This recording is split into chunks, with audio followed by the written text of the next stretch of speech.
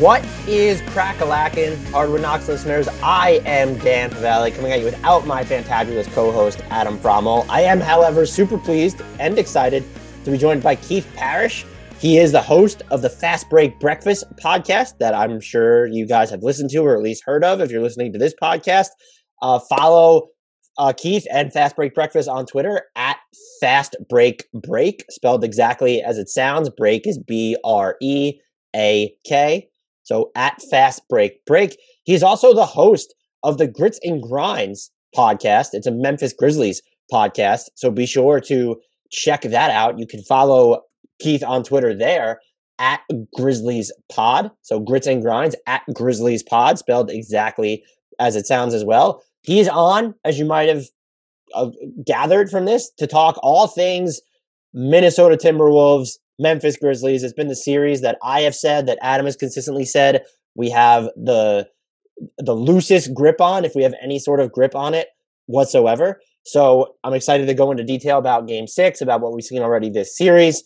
There will be some bigger picture stuff that we need to talk about going forward, but I'd planned to talk to him about other stuff, but it was just so easy to get into detail about this series. So even if you're not a fan of the Grizzlies or the Timberwolves or emotionally invested in this series at all because you're not a fan of the Golden State Warriors, listen to this podcast. It's great. It's a lot of fun. Usual housekeeping notes before we get started.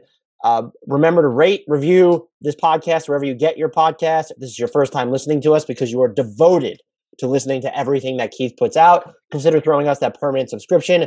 We are a modestly insufferable National NBA podcast for all of you stragglers that are here for the first time. So I don't know how much of a stronger endorsement I can give. Follow us on all the socials at Hardwood Knocks on Twitter, at Hardwood Knocks on TikTok, at Hardwood_Knocks on Instagram. Check out our YouTube channel. Also join our Discord. The links to all of these are in the podcast description. I also do post, for anyone who's wondering, why would I follow a podcast on IG or TikTok or YouTube? I do post original content across all three of those channels a few times a week at the moment. Now, let's get into lots and lots and lots and lots of Memphis Grizzlies versus Minnesota Timberwolves talk with the legendary Keith Parrish. Keith, welcome back to the Hardwood Knocks podcast. I very much appreciate you doing what I think has just been your annual appearance at this point, particularly this time of year, though, because we have Grizzlies Timberwolves things to talk about, and a lot of them. First and foremost, though, how the heck are you? Dan, I'm doing great. Thanks for having me. And I guess it is annual. I mean, it's not that the Grizzlies always make the playoffs, but they're back, and it's been fairly entertaining. I'll say my first question to you was, is that an understatement? Is that? I'm just like, I watched this series and I feel like I've seen everything, taken away nothing, fallen in love with it, been confused, all in like a matter of minutes and possessions. It's been the toughest. It's been probably the most entertaining first round series for me. It's also been like the most confusing and toughest to get a hold on, if that makes any sense. I agree completely. I mean, it's been, I think from an objective observer, I think you would have to say it's incredibly entertaining. From someone like inside of it, someone rooting for the Grizzlies and covering the Grizzlies, it's been largely miserable. Like it's been just like the great, fantastic all-time victories, the game 3 comeback from 26 down and then from 25 down. And then the game winner where you rally from double digits again in the fourth quarter in game 5. The large majority of those games are basically staring at the game and being like, why are the Grizzlies so terrible? This is awful. Like it's awful. And then they start playing well. And then like the Timberwolves begin to collapse. And you're like, hey, we're up 3-2, but like I haven't really enjoyed much of any of it. That makes total sense. And I asked you, what would be the one word you would use to describe this series? Hallucinogenic. Oh, that's a good one. I mean, or just drunk. I mean, just the series is nuts. It's just nuts. Some of the guys like Karl Anthony Towns and Jaren Jackson Jr. at times appear if they're under the influence of something. With the decisions they're making and the lack of body and limb control they demonstrate. And then other times it's just like, why is Xavier Tillman starting? Where did this come from? Or like, why, like, you have Zaire Williams missing open dunks. And it's like, this team was fun in the regular season. And I know everyone said like, that fast breaking basketball is not going to work in the playoffs. And I guess they were right, but the Grizzlies are still forcing turnovers. They're still scoring a bunch of points. They're just doing it in a reckless bouncing off the walls, like car crash manner. Where it's just like, what is going on? Like, do we give just the Timberwolves credit for all these frantic and frenzied games? And then again, the Timberwolves, like they collapse and they do these silly things. And yeah, so it's a wild series. I don't know what's the word? What would you call it? Like I said, you in the doc was frazzled because that's right. That's a good one. Yeah. And just like I find myself, and I'm not a reactionary person when I'm watching games, but like the amount of audible noises that I've let out, or if I'm running my like hands almost pulling out my hair because I'm like so confused while I'm watching this, I'm perpetually frazzled, and I'm also stressed out as an objective observer who really doesn't care who wins this series. And just the Ja dunk in Game 5 was like the perfect example where the game was sort of like confusing me. Ja Morant seemed out of it, and it was later in the night, and I was thinking about taking caffeine because of all this work I had to do. He just uncorks this dunk, murders Malik Beasley. I'm like running my hands through my hair, like bug-eyed, and then I'm just like awake. And I guess Ja Morant was like awake after that too, as well. Series in like a nutshell. Well, so you say Ja Morant, like he was awake at that point. That correctly implies up until that moment, he was asleep. Up until that moment, I was like, I think all Grizzlies fans were watching this series being like, Ja Morant is just off. Like he was off in games 3 and games 4. Coming into this series, he'd had a rough regular season against the Timberwolves. And a lot of us just dismissed that. Like that's just random variance. Yes, he had a few really terrible games. Maybe some of his worst games of the season were at Minnesota. I don't think that's really a big factor in this series. And then you fast forward to this playoff series and we're like, oh, maybe it is a factor that like he's shooting 29% at Minnesota for the year in four combined games. And then in this Game 5, he's finally admitted that he's injured. Like he's struggling with injury, and you see him out there. I called it on my Grizzlies show, Grits and Grinds. I said he looked like Russell Westbrook, like current day Russell Westbrook. He was something like, I guess I can look up the exact stat. Before that dunk, I think he was like 5 for 15 from the field with 5 turnovers, and like had 10 points and 9 rebounds, but it's just like all these uncontested rebounds where he's just not being himself. He's not attacking. It was like a nightmare. And then also the Grizzlies were getting nothing from Dylan Brooks. They were getting nothing from Jaren Jackson Jr. You're down 12, and it was just like, what's going on with our team? Or maybe they're down 14 at that point. But then all of a sudden he jumps over Malik Beasley, and it's like, where did that come from? This guy had been basically not been attacking at the rim. He'd not been playing above the rim. He had a breakaway in Game 4 where he just laid the ball in, and it was like everyone is just saying, okay, this guy's just super hurt. Do we need to just go with Tyus Jones more? Like, what's going on? And then out of nowhere, maybe the dunk of, I don't know, when's the last playoff dunk that was better than that? I mean, I was trying to think about that. I was like, I couldn't think of anyone off the top of my head. That was just like he connects on that dunk, and it was like that's the one that we've seen him attempt so many times. There's like 5 or 6 posters of him missing that dunk, or he tries to. The first one was when he tried to jump over Kevin Love, and then there's just been more and more of like trying to get Bam Adebayo, trying to get Anthony Davis, and he finally connects on that dunk. And then from that point forward, he scores 18 points in the fourth quarter. Right after that, he finishes with 30 points. He makes all his free throws after that. It's like he woke up all of a sudden. And now going into Game 6 on Friday night, as an observer or an analyst, it's like, was Ja okay? Like, is Ja back? Was that it? Did he break out of his chrysalis and emerge as the fully formed Ja butterfly again? I don't know. So like that one moment was a spark. It was an incredible highlight. And like everything that happened after that, it was like, oh, Ja Morant's fixed. He's back. Right. So, but I don't know what we're going to see on Game 6 because, like you said, it's been a frantic and frenzied series, and he's been horrible all season in games at Minnesota. So, yeah, I honestly no idea what's going to happen on Friday.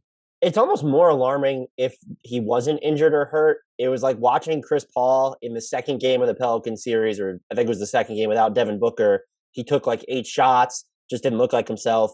And then he comes back and he's like the next game he's super clutch. It's like, oh, okay, Chris Paul, he was banged up. He's also aged like 80.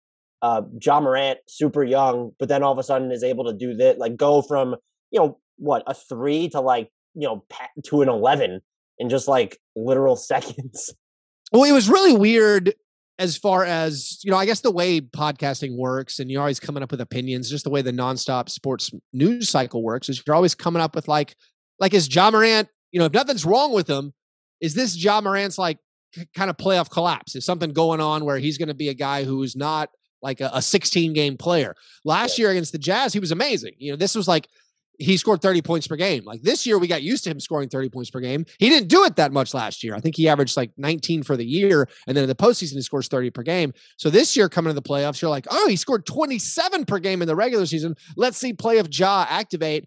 And it was all bad. It was all like, oh, he's not scoring. He's not attacking. Is this like some issue with him? Like, is the moment too big? And so you start running through all those things. So like, I do hope it was just either injury and some combination. Also, the Timberwolves having some versatile defenders, like they're putting some bodies on him. Patrick Beverley is annoying him at times. There's no question, but even having Anthony Edwards, to body him up. Jaden McDaniels is getting a ton of blocks in this series, just being a long body, and Ja's driving into traffic. The Timberwolves are collapsing. And one of the issues in the first few games was Ja was not passing out of those situations. He was trying to kind of force it. And thus, the Timberwolves were racking up a lot of block shots, and there were a lot of bad stats. By the way, so before that dunk went in, the official stats were Ja was 4 for 12 from the field, 2 for 7 from the foul line with 10 points and 5 turnovers. And so then from the dunk on, he finishes with 20 points, in the final 13 minutes of the game. That's amazing. So maybe this isn't Desmond Bane's team after all. Maybe it's like it might still be Desmond Bane's team, Dan. I have to ask you about this because I heard you talk about it in the latest episode of your podcast, and I was wondering the same thing. And I just thought it was, the Timberwolves are starting Jared Vanderbilt. Like Memphis is trying to get away with something while also like downsizing a little bit. Why? Like, can you explain the Xavier Tillman starting or even the Xavier Tillman minutes at points? Like that lineup has been outscored by 16 points in this series. Like it's not like it's been super effective. Right. I struggle to come up with the reasoning. Like just for people who aren't following the Grizzlies closely, Steven Adams got torched in game 1. Coming into the series, the concern was, what is Steven Adams going to do in this series against the Timberwolves? Because he can't guard Karl-Anthony Towns. And they didn't want to put him on Jared Vanderbilt in game 1. So in game 1, he got annihilated. In game 2, he picked up a couple fouls, and Taylor Jenkins was like, you know what? I've seen enough. That's it. We're done with Steven Adams. And I think that was the correct adjustment. So Brandon Clark gets a lot more minutes. Kyle Anderson still plays his normal role in the front court, playing like power forward. But Xavier Tillman, who was a playoff or a play-in hero for the Grizzlies last year against the Warriors, he got called up. And the idea of Xavier Tillman is he's a much more versatile defender. He can do like big switching, big small switching. Like he can play out on the perimeter. He's an okay rebounder. He's a little bit undersized, but the idea of like Tillman is not going to kill us on defense the way we're worried Steven Adams is. And again, I support all this, but then they start Kyle Anderson, and that's the game 3 where they fall down big to the Timberwolves. In the second half of that game, they start Brandon Clark, and that's the Grizzlies' best 5-man unit. Yeah, where it's Ja and Dillon Brooks, Desmond Bane, Jaren Jackson Jr., and Brandon Clark. And so that doesn't go that well. And also, you're constantly fighting foul trouble. So I think the theory of starting Xavier Tillman is, 1, maybe he can sop up some fouls if the referees are calling a lot of fouls early. 2, he's a much better defensive option on Karl-Anthony Towns than Steven Adams is. So we'll start with Tillman, even though we are going to rotate in Brandon Clark and Kyle Anderson and play them heavy minutes. My huge problem is, you pointed out that they're getting outscored. My huge problem is, because of the foul trouble with Jaren Jackson Jr., you're essentially guaranteeing yourself you never play your best lineups. Like the best 5-man unit can't play because Jaren gets 2 fouls. And so in games 4 and 5, the Grizzlies basically go like 11 or 12 minutes before putting 5 of their best 7 guys on the court. And the net rating of when the Grizzlies are playing just their top 7 guys, Like the Grizzlies are plus 25 per 100 possessions. The Grizzlies are dominating when they're playing their best players. Yet Tillman plays the first however many minutes of each half. And he's also rotating back in when Jaren comes back in the second quarter. And I'm like pulling my hair out of this. I'm like, these are Jaren's minutes. You're letting him play. Why are we wasting these minutes, not having him play alongside Brandon Clarke, but having him play alongside Xavier Tillman? So it's quizzical. I like vaguely understand it in theory, but I disagree with the decision to do it. I was uncomfortable disagreeing because I do think from moving on from Steven Adams in general, that's a hard decision to make. We talk about this from afar, like coaches can just do this. It probably made it easier that Steven Adams is Steven Adams and he's like, fuck it, I just want to win. Like that was the best reaction to being benched ever.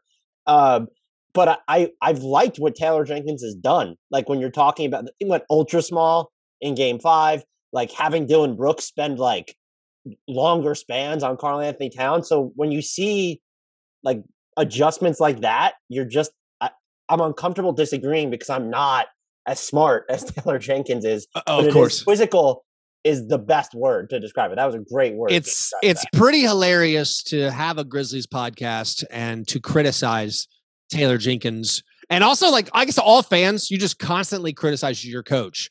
And it's especially hilarious this year where people are like, and even me, I'm like, I disagree strongly with this decision by Taylor Jenkins, the coach who won 56 games like with this team that no one expected to be that good. The coach of the team with the second best record in the NBA who had, like most people were like, you know what? I think they could maybe make the play-in again, maybe an 8 seed.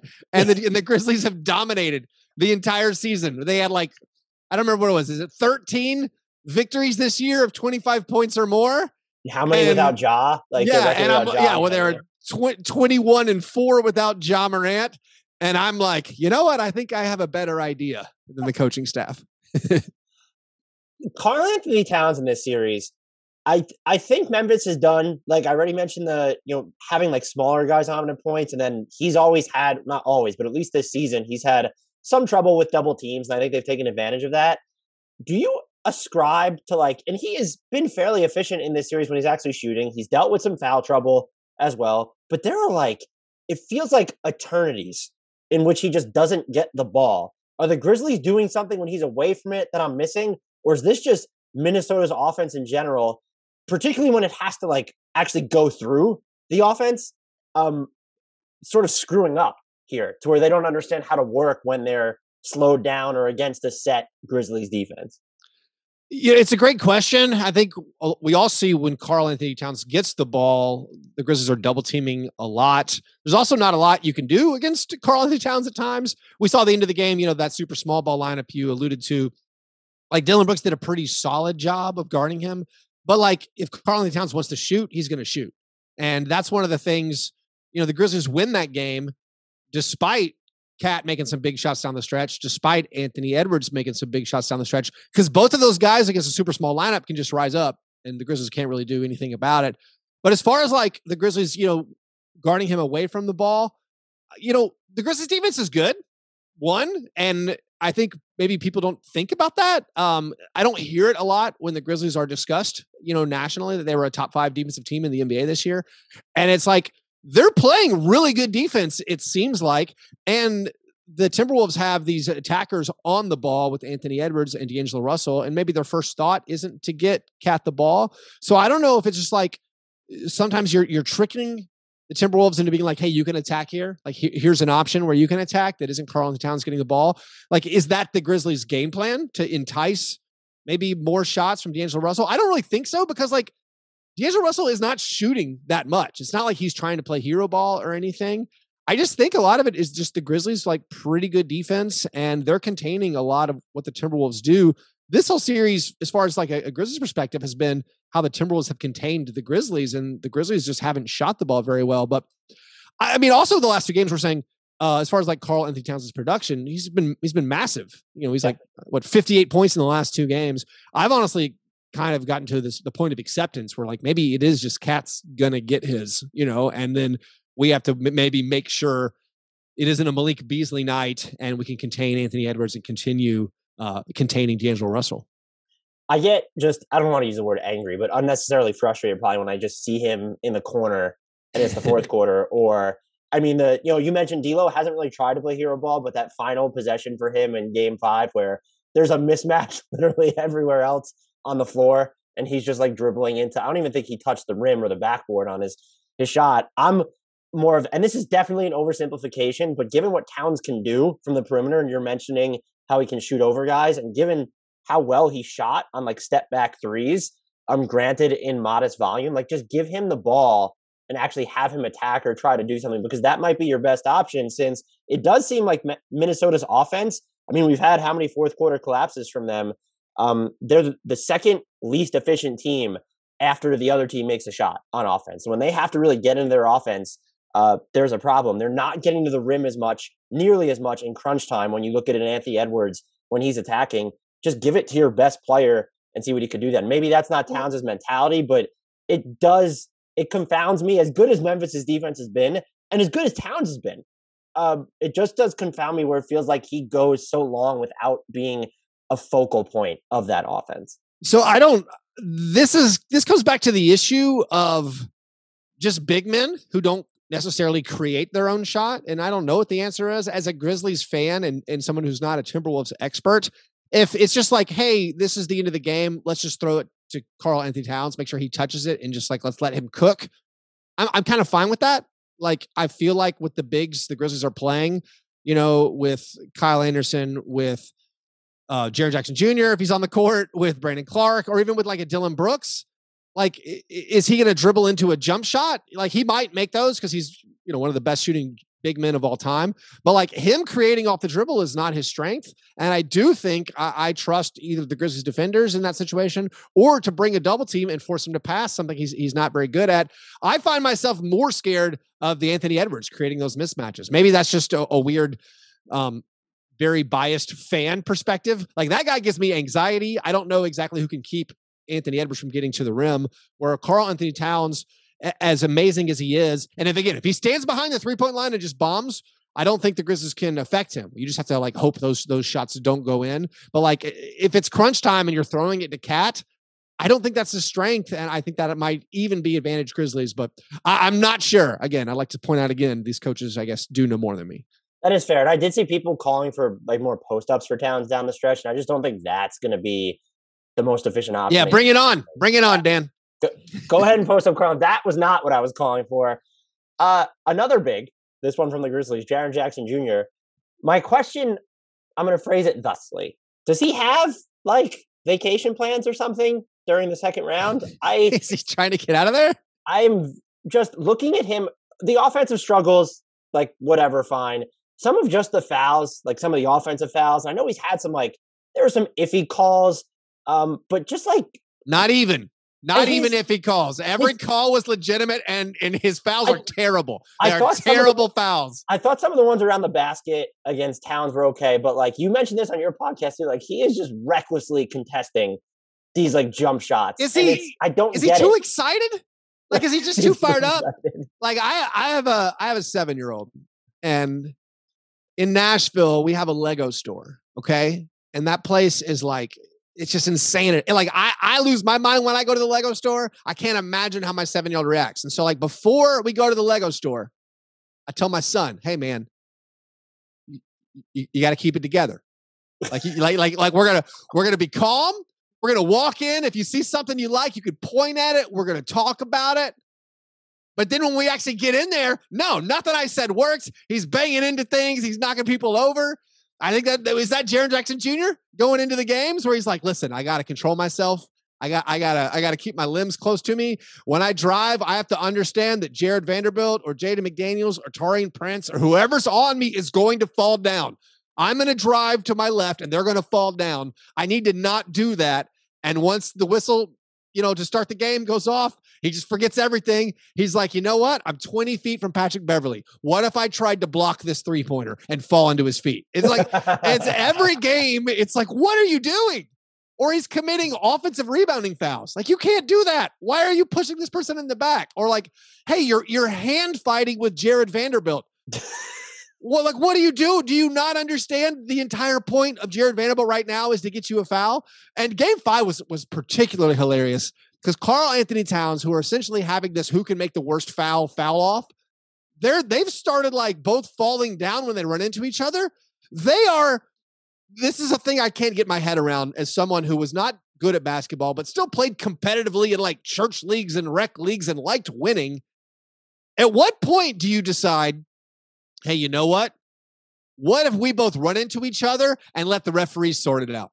That sounds more preferable than just playing basketball. Like Karl Anthony Towns and Jaren Jackson Jr. are running into each other, both flopping and being like, hey, this is the 4th foul on somebody. Let's just see what the refs do. I don't understand how either one of them finds that preferable than just, I don't know, not doing that. Is there any overarching concern there with Jaren Jackson Jr.? Yes! Especially given not even that, but just his offensive performance, even if you're trying to scale ahead to the next series. Or there's part of me that figured it this way. There has to be one game this series where he doesn't have at least 4 fouls or 5 fouls or 6 fouls, right? Like maybe it's game 6. Like maybe we're just overdue for Jaren Jackson Jr. to not be in foul trouble and to not look at his minutes like in the game log and be like, holy crap, like how much potential are the Grizzlies leaving on the table because they can't have Jaren Jackson Jr. on the floor? Well, so there's a couple things here. One, he's only fouled out of 1 game. Right. So, coach, I know, Penn-educated Ivy League man, Taylor Jenkins, who, coach of the year candidate, humble podcaster suggestion, you can actually leave him in until he fouls out. Actually, I think he's fouled out of 2 games, but like you can still let him foul out of every single game. Don't finish the game with him having 5 fouls, having played 20 minutes. Let's use all the fouls. Another thing is when Steven Adams is not playing, when Jaren is the 5, his foul rate skyrockets. That's something that did happen in the regular season. So there is something to the fact that when he's not playing alongside Steven Adams, he does foul more. To your question, is it concerning? Where I screamed, yes, it's incredibly concerning. I don't know what you're supposed to do with this guy who makes these fouls. And again, reiterating, he's not fouling guys at the rim. He's not fouling guys blocking shots, protecting the basket. He's fouling the guys on offensive fouls. He's fouling 3-point shooters. He's committing illegal screens. He's doing all the ones like it seems like you can. Prince pump fake. Yeah. You could. Yeah. The pump fakes, like you could choose not to do these things. I mean, I'm sympathetic to a pump fake, even if it is Taurean Prince. But like a lot of the fouls of his 26 fouls, I would say 18 of them are the what in the world, man? like, don't you understand? You can't do that. So yeah, I'm highly concerned. It definitely affects his offensive game. He's been extremely sporadic and not good on the offensive end. I find it concerning because last year he was also very erratic and/or poor on the offensive end in the Jazz series. Last year we had the whole excuse he missed basically the whole year. He was out of rhythm. We figured, okay, he's not going to be this bad again. But now we're in the second postseason where I feel much more calm when like Kyle Anderson's on the court. And until Ja became Ja in game 5, it was like, all right, if Jaren's bad and Ja's bad, we're just going to lose. Like we're just going to lose to the 7 seed because those are the Grizzlies guys. And then you get in the interesting like team building philosophy where it's like, do we bench Jaren and Ja for Tyus and Kyle, who are both unrestricted free agents after this year? Should we not play our 22-year-olds cornerstones of the future? And I don't know the answer to that question, where it's like, if you're determined that you might have a better chance of winning without Jaren doing his, I don't know, bull in a china shop / gangly giraffe in a Lego store, just knocking into everything. I don't know. And again, some of that's also just like the dark places the mind of the fan goes, where you're like, why are these guys so bad? And I do want to give the Timberwolves credit. Like they've been a frisky defense all year. They're getting under the Grizzlies' skin, but that was a very long answer to be like, yes, it's incredibly concerning. It honestly lowers the ceiling a little bit of like the Jaren Jackson Jr. talk. We, as podcasters, were trained to remind ourselves he's one of the youngest players in the league still. Mm-hmm. He's a full year younger than Herb Jones. Like this guy is an incredibly young player. I know he's been in the league for a while, but maybe he'll continue getting better at it. We saw the foul rate plummet during the regular season. It's absolutely skyrocketed in the postseason. And yeah, I mean, he's still leading the playoffs in blocks per game, just like he led the NBA in blocks per game in the regular season. So the defensive impact is still there. But for the Grizzlies to be good, for the Grizzlies, if they take care of business and win this series, for them to compete with the Warriors, he has to be good. If Jaren's not good, they don't have a prayer. And we've seen him for most of the year be quite good. But I'm worried. I got to be real. I'm worried about it. This is less concerning.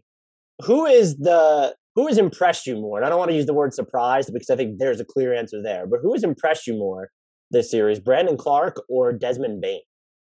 I feel sad I can't say Brandon Clarke, but the answer is Desmond Bane. Brandon Clarke's been amazing, but Desmond Bane's been like all NBA level. This guy was on a heater for a lot of the regular season.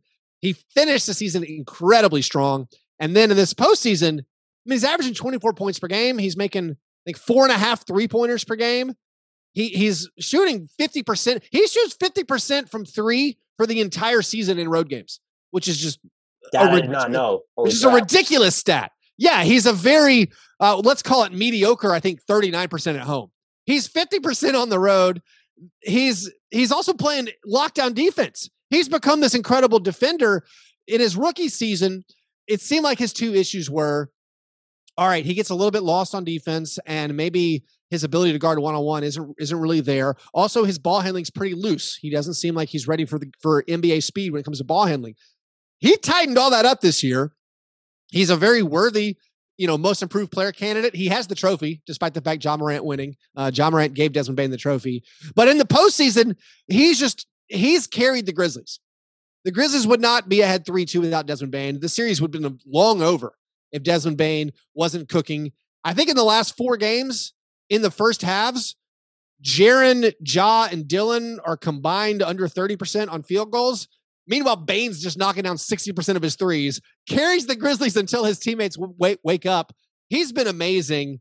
I mean, I don't know what more you could ask for the guy. I think his splits in the playoffs are 48, 47, 90. And his regular season splits weren't far off of that. It was something like, 45, 43, 90? This guy has become one of the best shooting guards in the NBA. I mean, bar none. He's like that tier below your legit all-stars, scoring almost 20 points per game, making 45% of his 3-pointers on massive volume. Shout out to the Celtics. Yeah, thank you guys. Yeah, he accounts for over 40% of their 3-point makes in this series. And I know that's not the Grizzlies' strength. If you were going to pick someone who did account for such a lion's share of that's still, it would be Desmond Bane. That would be the pick. But that is still an astronomical share of their threes. He's been great. I've been definitely most impressed with him, floored by Brandon Clarke almost all year, because you go from the rookie year expectations into a sophomore season that was, I think the kindest way to put it would be weird, but seemed like flat out terrible, to where you were wondering if Xavier Tillman had a bigger role moving forward. They experimented so much, it felt like, with his jump shot that I compared to like buffering dial-up internet when you were watching it. And then he comes in and he has like a strong year this season. And now he's playing this mission critical role in the playoffs, because that fourth quarter, I know the Ja 3 in game 5 is going to still receive most of the attention along with the dunk. That has to be like one of the most electric tip-out assists I've ever seen from anyone that Brandon Clarke had on that play. Yeah, Brandon Clarke was the somewhat unsung hero from game 5, because when they go to that super small ball, if Brandon Clarke was the only big on the court, and clearly that hampers the Grizzlies' one of their best abilities, which is offensive rebounding, it didn't matter. Brandon Clarke got 7 offensive rebounds in that fourth quarter. He did it all by himself. I mean, he finished with 21 and 15. He's been awesome. Like the dream of Brandon Clarke from year 1. Yeah, it's been fully realized in this postseason series. He honestly had a really great season. He shot a better field goal percentage this year than he did that rookie year. Yeah, whatever they did year 2, I thought you were going to compare it to like a horrible, like a Island of Dr. Moreau medical experiment on trying to put things together. Like they ruined his jump shot. They tried to build it somewhere weird. So who cares? All right, the jump shot's gone. He just plays as like a big, and he's really tough to deal with. He screens and dives to the rim really hard. He affects the defense that way, where they have to respond to him. And then just his activity, cutting towards the basket, finishing everything he gets in the paint. He's been consistent. It's been so like, Bane's been awesome the entire series. Clark has also been awesome. They've been depending on Bane, Clark, and Kyle Anderson to be the consistent players when everyone else is all over the board. But yeah, Brandon Clark's fourth quarter was absolutely amazing. And just a monstrous game, like a 21.15 performance. For the series, he's averaging, I think, 16.5 points and 8.5 rebounds. And he's shooting 70% from the field. And they're not all dunks.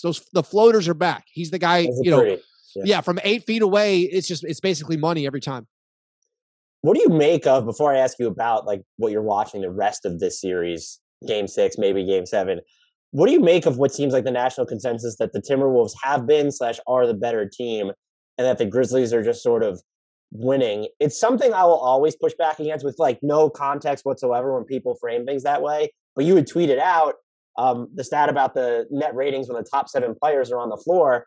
And my initial thought was, I guess you could argue like maybe Minnesota's better at the top because Anthony Edwards is the better, or Karl Anthony Towns, whoever you consider their second best player, is the better second best player. But you kind of even rebuked that framing of it. And so I'm just curious what you make of those slants. Honestly, I haven't heard a lot of those. I mean, if that is the national consensus, I feel that way, honestly, where like the Timberwolves have been the better team for the majority of the minutes played of this series. But nationally, it feels like everyone I see keeps like, after when it was 2-2, everyone's like, yeah, Grizzlies Warriors going to be a great second round. And I'm like, this series is not over. What are we talking about? And even the Vegas odds didn't flinch. Going into game 5, the Grizzlies were minus 340 favorites for this series. They were minus 340 favorites before the series even started. So from my perspective, I felt like I was super concerned, and it seemed like everyone else was like, no, the Grizzlies got them right where they want them. And so I don't know. I mean, the point about who has the best, like, 2 of the top 3 best players in the series, after game 1, it was like, do the Timberwolves have 3 of the top 4 players? Is D'Angelo Russell and Anthony Edwards and Karl Anthony Towns, are all those guys better than whoever the Grizzlies' second best player is? If that's Dylan Brooks or Desmond Bane or Jaren Jackson Jr.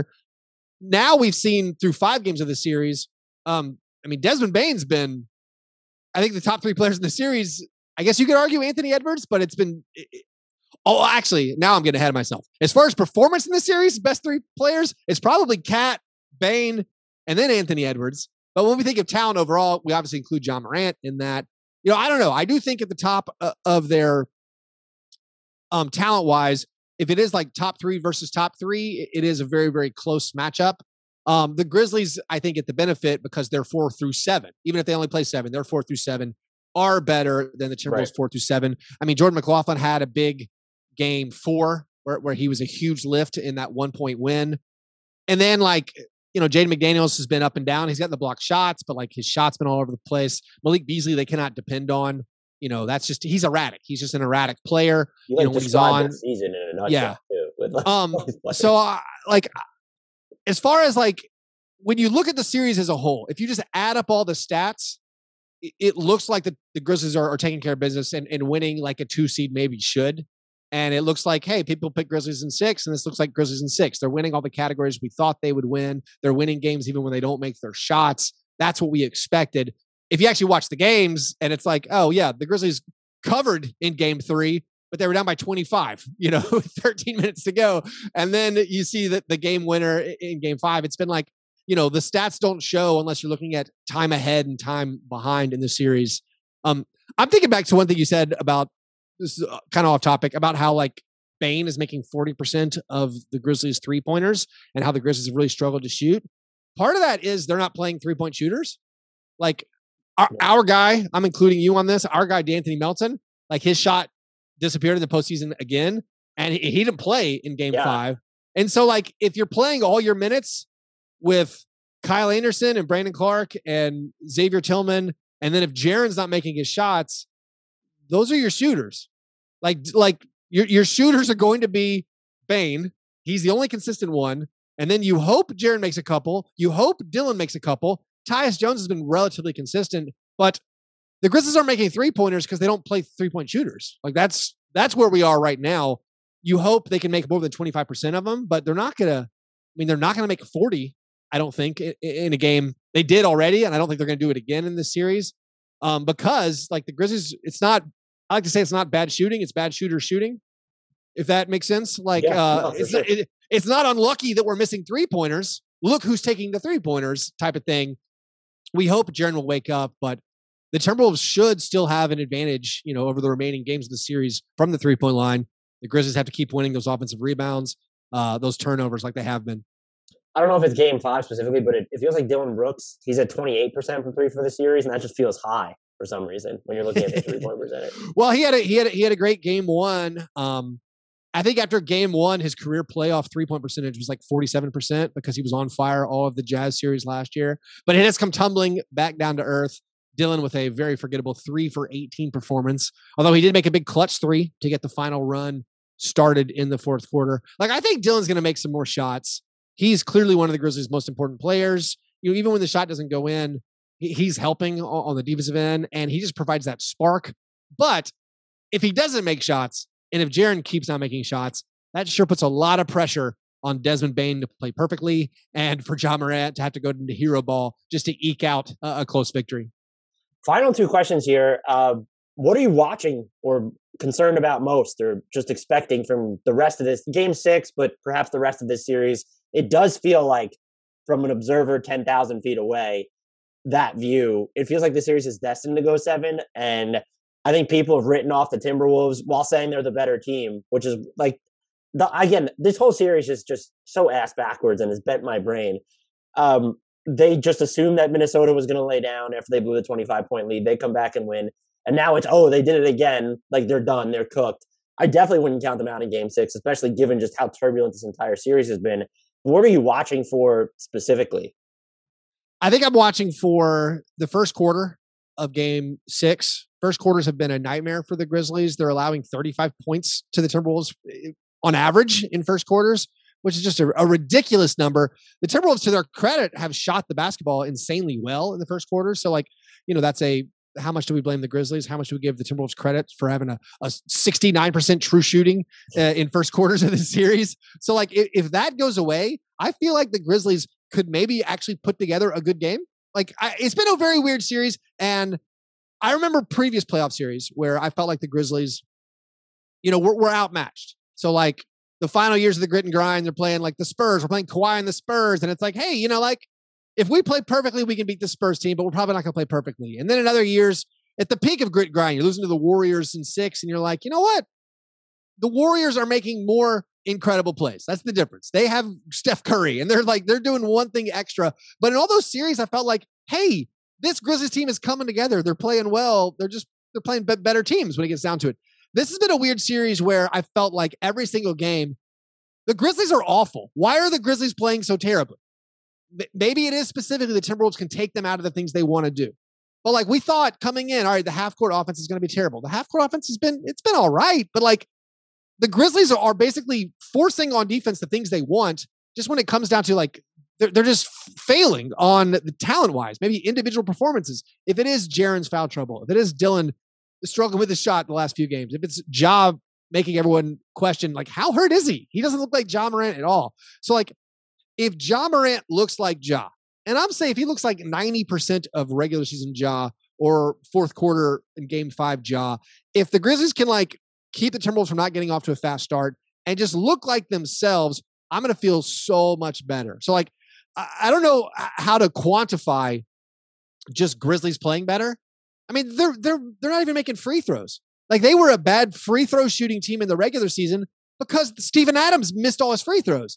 Steven Adams hasn't played in this series, and they're still missing their free throws. It's just been so bizarre where the Grizzlies can't seem to ever put an entire game together. They have these incredible defensive stretches, but then they refuse to score. And then the offense starts clicking, but they're also giving up a bunch of points. So part of me thinks at some point the Grizzlies are going to put above average performances on both sides of the ball together, but maybe not. Maybe this is the ideal matchup where the helter-skelter nature of the Timberwolves and their talented guys, is enough to keep the Grizzlies off kilter the whole time. And we will come back for a game 7 on Sunday where, I'm going to be nauseous the whole time. I tell you, man, games 3 and 5, I could barely handle them. We have these watch parties in Nashville, and it's just I'm just catatonic, being why is everything going so poorly?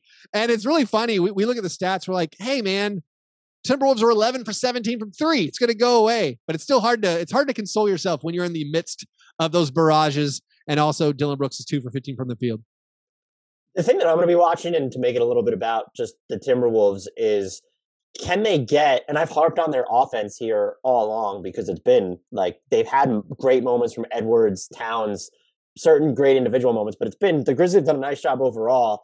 Can they, like, are two of their main guys ever going to be going in the fourth quarter at the same time? And by and large in this series, like Edwards and Russell, like they have not shot the ball well in the fourth quarter. And the other thing looking at them, and I do think they've done a better job. The Grizzlies have still been good. They've been the Grizzlies for the most part on the offensive glass a lot of the time. They have not been as good against this Timberwolves crappy defensive rebounding as I've expected. But when Memphis is at least trying to get offensive rebounds, it feels like even on missed shots, they are taking away fast break opportunities by virtue of just being there and around the other bodies that are trying to get the boards for Minnesota. And so, like, those are just two aspects I'm watching. Like, can Minnesota get in their offense a little bit quicker? And, like, what are they going to do in the fourth quarter? Because it does seem like their offense is all of a sudden stalling out before the basket a lot more. And then I mentioned, look, Karl-Anthony Towns leads them in fourth quarter scoring during the series. But it also feels like he goes possessions at a time with, it's not like, even if he's involved in the action, but okay, fine. There are times where he's just giving the ball right back. Or like I said, that he's been in the corner. So I'm very much watching that because it does feel like at least two, if not three of these games for the Timberwolves were eminently winnable if there was slightly more consistency or even involvement from their players at the top, which is not really a concern that you should technically have. Yeah, I mean, the fourth quarters have been just an unmitigated disaster for the Timberwolves. And I don't know how much of it is just fortunate. The Grizzlies applying pressure, the Timberwolves not maybe having the playoff experience. Maybe the Grizzlies have just a big boost from being in the playoffs last year, being in the play-in each of the previous 2 years. But the last fourth quarters, the Grizzlies have won by 52 points. And it's, I think for this series, I think this is for this series off the top of my head, that the Timberwolves offensive rating in the fourth quarter is like 82 or something. And so the Grizzlies are annihilating the Timberwolves in fourth quarters. Part of me, a podcaster, I can fix everything, Keith, is like, well, look who's playing for the Grizzlies in the fourth quarter. They're playing their good players. Like they're not messing around with like, hey, we're a deep team. Let's go 10 deep in the postseason. They're saying, hey, guess what? Zaire Williams doesn't play in the fourth quarter. Xavier Tillman doesn't play in the fourth quarter. And the rest of those guys, like they can really get into the Timberwolves. You know, I don't know. It's not a formula you want to lean on. We can be down by 10 points going into the fourth and we'll be all right. Like I would wish we would stop leaning on that formula. But yeah, I mean, the Timberwolves clearly have elite talent at the top. Anthony Edwards, even with that kind of mistake gambling for the steal on the final Ja Morant play, he's had huge fourth quarter buckets. He's been a killer. Karl-Anthony Towns, like he's been solid. You just got to get him the ball. You know, I do feel like Patrick Beverley, like secretly has crushed them in a bad way. Like the Timberwolves, he's made so many mistakes in fourth quarters of these games. I mean, maybe that's the limit of him of a player. That's like he wasn't that in demand, in the offseason, as the Grizzlies famously said, no, you can have him. It's cool. We don't need anything. That's fine. Just, yeah, he can be on your team. I don't know. I mean, I do honestly feel like it's going 7, although I guess the Grizzlies fan part of me thinks like we're going to piece together a complete game on game 6 and get out of here and be able to move on. I guess this is really the Grizzlies net rating in 4 quarters plus 35.8, and that's including all 5 games. Incredible. Very quickly, who would be your X factor for each team heading into game 6 and a potential game 7? I mean, can Jaren Jackson Jr. be an X factor? I don't, like, he's supposed to be their second best play. I don't know. Like, I don't know. Well, what are my rules? Can it be any player, like any player on the team? I think given how the series has gone, it literally, I would normally steer clear of like the stars, but given what you've seen from Ja, Jaren, even like sometimes Towns or Anthony Edwards, like I think in this series specifically, you could pick whoever. It's really funny because like, X factor, you think of a guy off the bench, but for the Grizzlies, it's been like, no, Brandon Clark's one of their best players.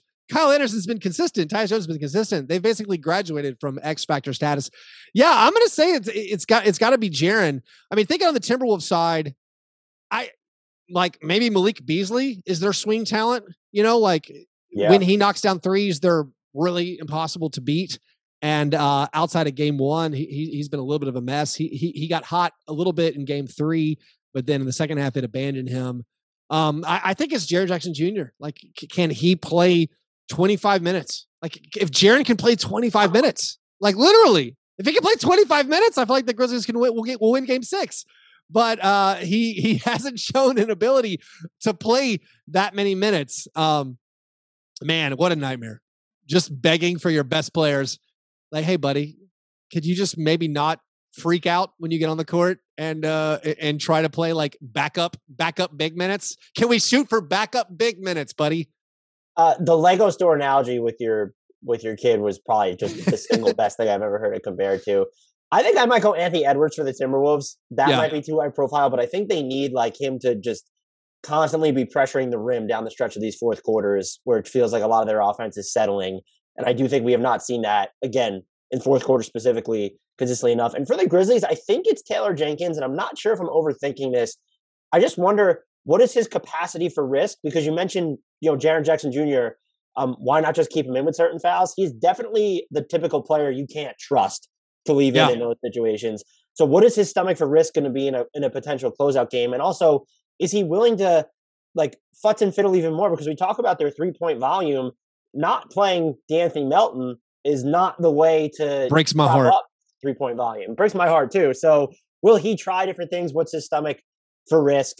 Keith, thank you so much for doing this. This was great. It's always fun talking hoops with you. Were you able to just tell our listeners where they can find you and all the fantastic podcasting that you do? Yeah. Follow me on Twitter at Fast Break Break. I have Fast Break Breakfast. It's in basketball podcast about the entire NBA. And then if you want Grizzlies specific stuff, check out Grits and Grinds.